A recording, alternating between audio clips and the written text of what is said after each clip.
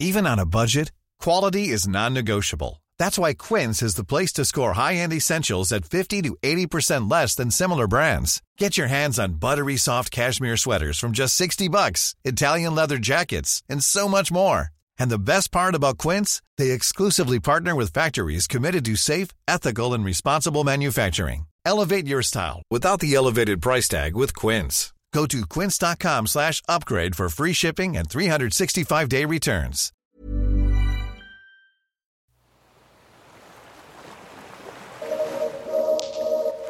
I'm Helen Scales, marine biologist and a writer. And I'm Shay Rhodes, I'm a journalist and filmmaker. And this is Earth Unscrewed. This living planet of ours is just jaw-droppingly amazing. And we're not exactly taking care of it, are we? We've got oceans full of plastics, species dying out at a phenomenal rate, whole ecosystems being destroyed as we speak. Our daily lives are affecting this incredible place. And I guess the big question is, well, is it too late?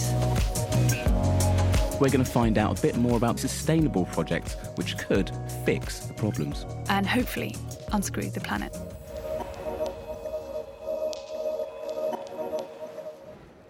Hello and welcome to another episode of Earth Unscrewed. This week we're talking fashion. We're on the road in one of the world's big four fashion capitals in London. Fashion is the second most polluting industry in the world today after the oil industry. And of course, like everything, there's a few different aspects to the problem. There's the issue of producing the fabrics in the first place. It's super intensive and not very efficient. For example, to produce just 1 kilo of cotton generates an average of 23 kilos of greenhouse gases. And then there's all the waste. The fashion industry disposes of an estimated 14 million tonnes of clothing and fabric every year. And that's all just going straight into landfill. So we're going to be looking into this by meeting the amazing people who are trying to change fashion and make it more sustainable. So right now we're outside the offices of Better Cotton Initiative. We wanted to make this the first stop of the day because the topic is such a big one. Yeah, so something like 75% of all of the garments made in the world are made of cotton. So my shoes have got some cotton in, they've got some denim bits in, my socks are cotton, my jeans are made of cotton, my t-shirt's made of cotton. I believe this is wool, and that's it, so a lot of cotton. Actually, I think my socks aren't cotton, I think they're bamboo. Organic cotton leggings and... if you want to know, cotton undies as well. Organic cotton undies, actually. OK, well then let's head inside to meet Better Cotton Initiative's Eva Benavides-Clayton and find out a bit more. Push the door, please. Oh, thank you.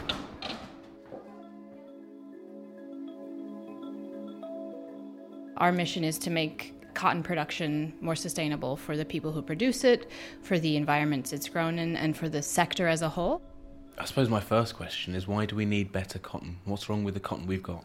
The primary environmental challenges are water usage, so it takes lots of water, overusage of agrochemicals, which are pesticides and synthetic fertilizer, and then also changing natural habitat for agricultural purposes to grow cotton.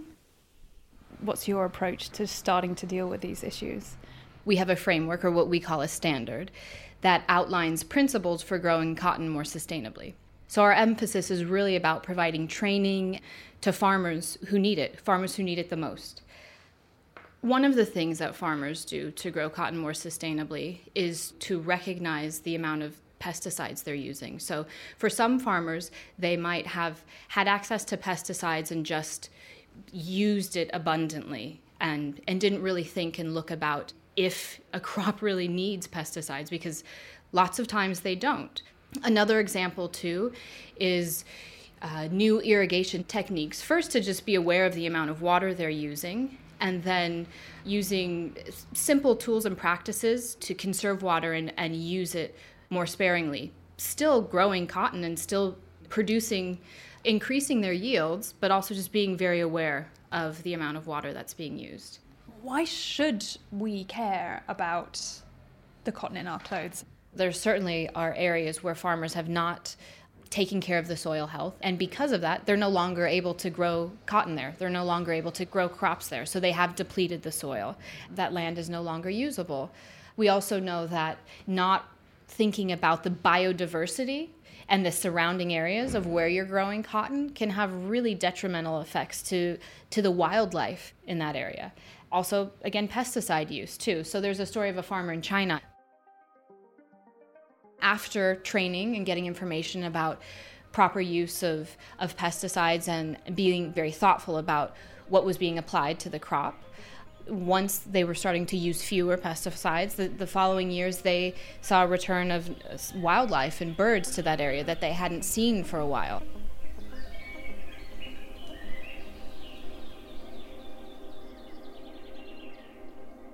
I'm quite interested to know, as I listen to you, how much do farmers have this kind of input normally? You must be among the first people to ever come along and suggest these things. So we work with small, medium, and large farmers. So that's smallholder farmers in Mozambique and large farmers in Australia or Brazil or the United States. And there is differing amounts of knowledge. And some smallholder farmers we work with already did have lots of good knowledge to begin with. One of the first things is recognizing what existing knowledge is in that community. So we also recognize that the sustainability challenges in different countries and in different regions varies. And so the training and the information that a farmer needs in one part of the world might look different from what training a farmer in another area needs. And the farmers that do grow their cotton to the principles outlined in the Better Cotton Standard, they're licensed farmers. And so then the cotton they produce can be sold as better cotton. However, though, we use a system called mass balance. So, for example, a retailer places an order for a finished garment, let's say a t-shirt, and they request that 1 metric ton of better cotton is associated with that order. So we know then that a cotton farmer somewhere must produce 1 metric ton of cotton that is better cotton. This cotton then, it gets mixed in along the supply chain and is not physically traced. And for us, it's actually not necessary because ultimately we're focused on making cotton production, cotton growing more sustainable. And at the end of the day, it doesn't matter to the farmer where that better cotton ends up. It's a lot like renewable energy in that sense. So if you buy renewable energy credits, they don't, say, run a line from the wind farm directly to your house. However, because you purchase them, they've been uploaded to the grid and displace non-renewable energy. And so you know that you're supporting this, you know that it's being created, and you know that it's entering the grid and being used somewhere. It might not power the lights in your house, but it is powering the lights somewhere. This is going to increasingly be how cotton is made. By 2020, we aim to reach 5 million farmers, and we hope that they will be growing 30% of the world's cotton. We want to make better cotton a mainstream, sustainable commodity. So yes, it is certainly about scale. It's not about working with a small group of farmers in one area. It's about working with as many farmers as possible and trying to make, sort of converting conventional cotton to more sustainable cotton. Last year, Better Cotton made up 12% of all of the cotton that's produced in the world. So we have, ambitious goals and we want to get to 30%, but I think it's about making it accessible to everyone. We would love to see all cotton grown more sustainably. Whether that be better cotton, organic cotton, fair trade, we support all efforts to make cotton more sustainable.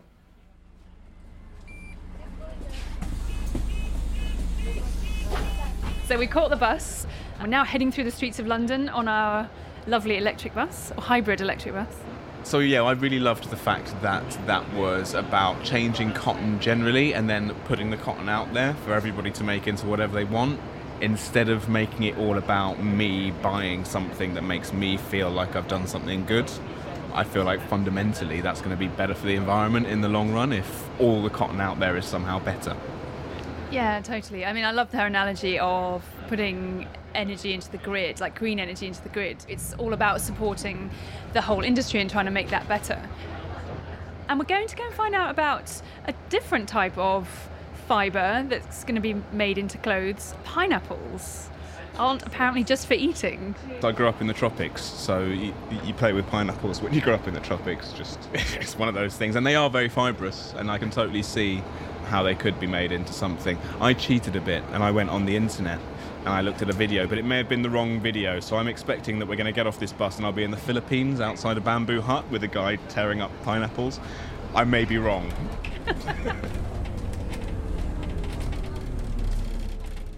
And while we're on our way to the next interview, why not have a listen to this? This is Erik Bauer, the CEO of Viga, a Danish company that's introducing a subscription and renting model for baby and toddler clothing, which sounds like an absolute godsend to new parents like myself.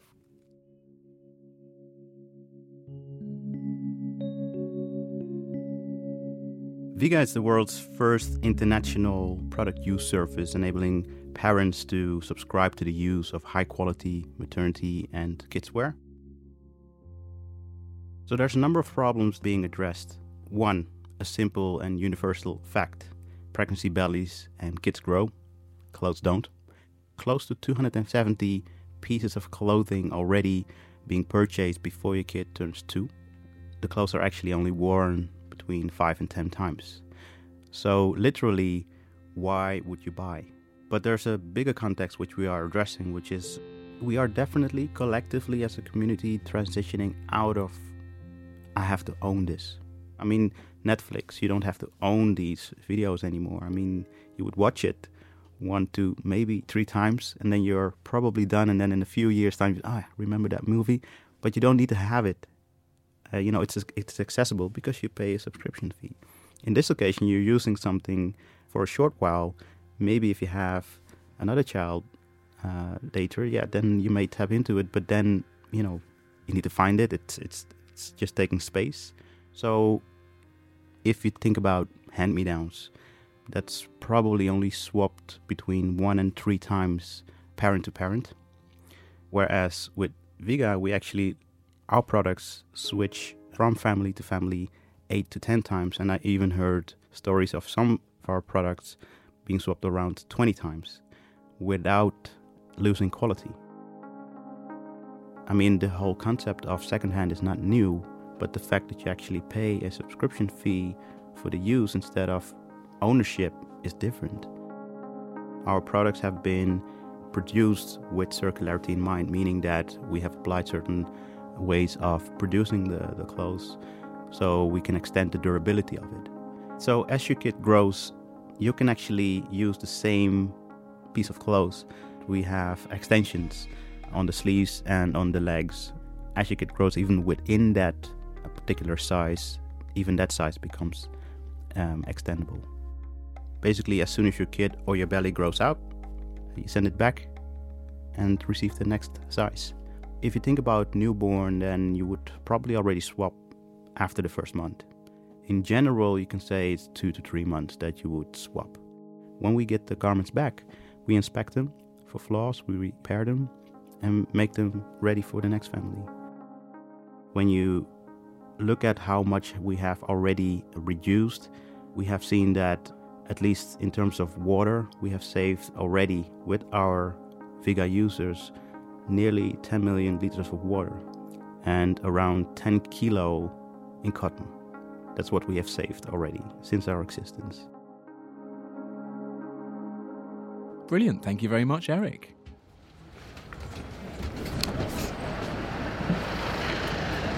It says Somerset House there over you there go. on a massive... That looks about right. Oh, so this is perfect. First sunny day in London, and we've got fountains, and we've got kids in bare feet. Of course, you have children in bare feet running through the fountains. Oh, is it cold? No, it's nice. It's quite warm, actually. Helen, don't get your shoes wet. Cool, so we're here at Somerset House, and our next port of call is Ananasanam, a company who are using pineapples to make an alternative to leather. So I'm pretty interested to find out how this is going to work. I have nothing to give you to help you out here, except that ananas means pineapple. We don't know what we're getting into, so let's go find out. Let's go find out. Hello, my name is Carmen Hijosa, and I am the founder of Ananasanam, which is the company looking after piñatex from beginning to end. I grew up in the tropics, so I, as a kid, played with pineapples and the tops of pineapples and things, and I have noticed the kind of stringy nature. But where on earth did you get the idea to try and turn that into cloth? I think ideas usually come when you're confronted with something that will say something like, what the hell? And this, what the hell for me was that my background, I had a company in Ireland where I lived manufacturing leather goods. Lovely, beautiful quality leather. But because of that, I was asked to do consultancy work everywhere.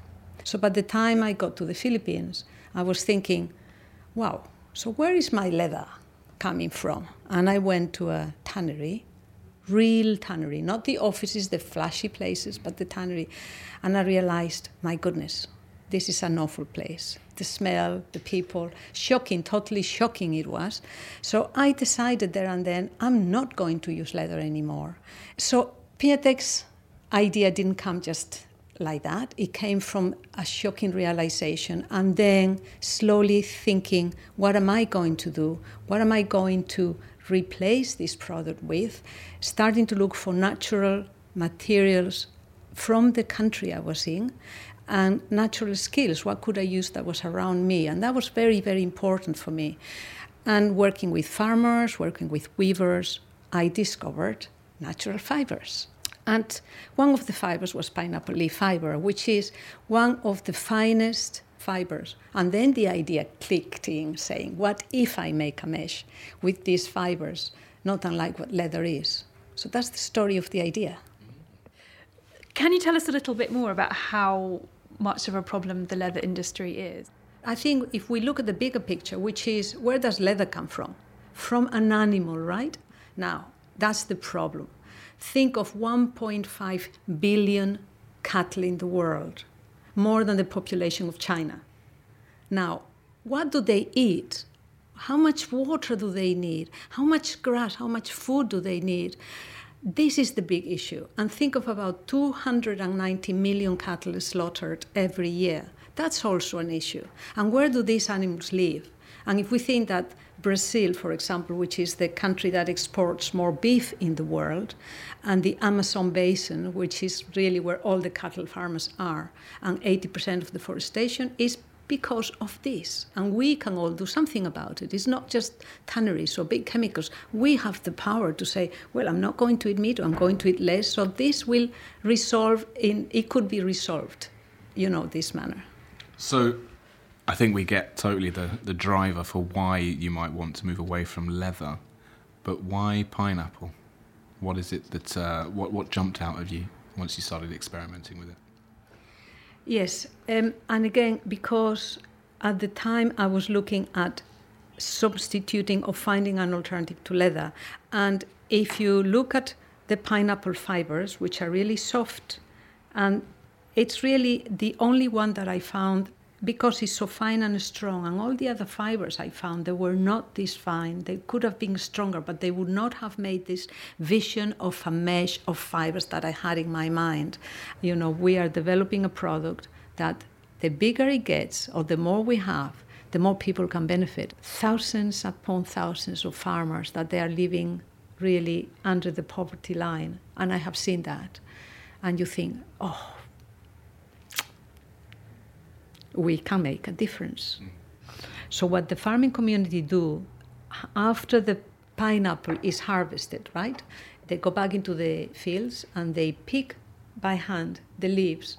And the women can do that, and I've seen it, which is wonderful as well. So that's, again, the farmers may do the heavy job, but a lot of the women, they are happy to pick the leaves. So the leaves are gathered and they are piled in this decorticating machine, which is a very mechanical process, and it separates the soft tissue from the fibers. Yeah. Well, then it's washed straight away and dried in the sun.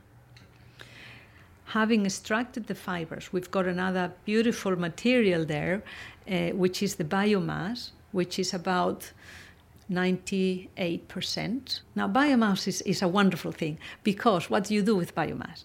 So all the nutrients are in the biomass. The fibers are nearly 100% cellulose. And this biomass can be converted into organic fertilizer. And this is wonderful, because imagine from a waste and a waste, you've got another revenue stream, and thinking that fertilizers, chemical fertilizers, which is what they usually use, is actually the most expensive thing they have to buy. It's absolutely wonderful. So this biomass it's really, to me, is gold again, because it can really, number one, you can use everything. It doesn't waste anything, but it really brings, again, more income streams into the countryside. So this is, to me, very wonderful. It's very wonderful. So you're taking the leaves off the plants, pulling out the fibres, everything that's left could almost be made into fertiliser to go back and grow more pineapples, and the whole thing keeps going. It's wonderful. Well, I'm holding a beautifully sculpted stiletto here. Silver. It's not just a shiny leather silver. It's got a lovely kind of almost matte mottled texture to it. Yeah, that's a beautiful one. There's some sandals too in silver. There's trainers. I like these gold trainers, actually. So we've got some Puma trainers here, which are pretty cool. This is a camper shoe. This is a Puma shoe. Like, they haven't compromised on their own design ethics at all, but they've used a completely new material, which I find very interesting. They haven't tried to make an eco shoe. They haven't said, let's be eco Puma. It's just a Puma shoe. The colours are different, the textures are different, but you can see any trainer head going, oh, I want a pair of those, because it looks cool. Really enjoyed that. It was really fun meeting her. I think we're a bit sort of speechless, really. I didn't expect to see such a complete solution from something so simple. The leaves of a pineapple end up becoming very lovely shoes, but also, much more importantly, a real solution for people in the country and how they're going to make money, how they're going to keep that economy going, keep the fertilisers going, all that kind of stuff. It's really cool. Really big thinking, I think. Absolutely. Circular economy is great. But that gives you this kind of slightly one-dimensional view, where a spherical economy is almost what she's come up with, where each waste product goes round the circle again, and then there's another waste product, and that goes round as well. And suddenly you end up with this whole sphere of recycled, reused stuff. And like you say, the benefit for the individual farmers must be huge. Okay, so let's head back to the studio then and wrap up. Awesome. So what do you think was the most interesting thing you saw today? I have to say I was really impressed by Pinatex and by that whole outfit. I think we went in not really knowing what it was going to be about. Seemed perhaps maybe a little bit left field, but then totally made sense. It all just seemed to add up to me, and also expanded beyond any original aim of just coming up with an alternative for leather. It was this whole idea of using all the different bits of the product, the byproduct of the pineapples, in useful ways. Mm-hmm. And then the waste from the byproduct. Yeah, and beautiful shoes, I'm going to have to say. They did look great. They did look great. For me, the Better Cotton Initiative really stood out just because they are working on cotton, which is something that we all wear already. It's great to try and change the world by changing what everybody does, but how about if you change it by changing the way people already do the things they're already doing, ultimately? Thanks for listening to this week's episode of Earth Unscrewed.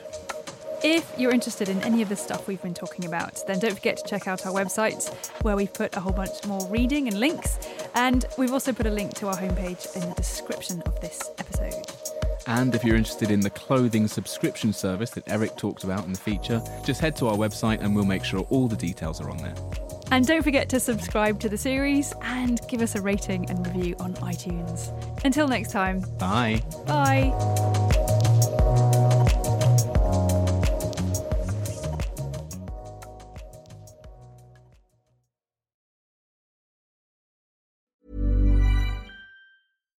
When you make decisions for your company, you look for the no-brainers. And if you have a lot of mailing to do, Stamps.com is the ultimate no-brainer. It streamlines your processes to make your business more efficient, which makes you less busy. Mail checks, invoices, legal documents, and everything you need to keep your business running with Stamps.com.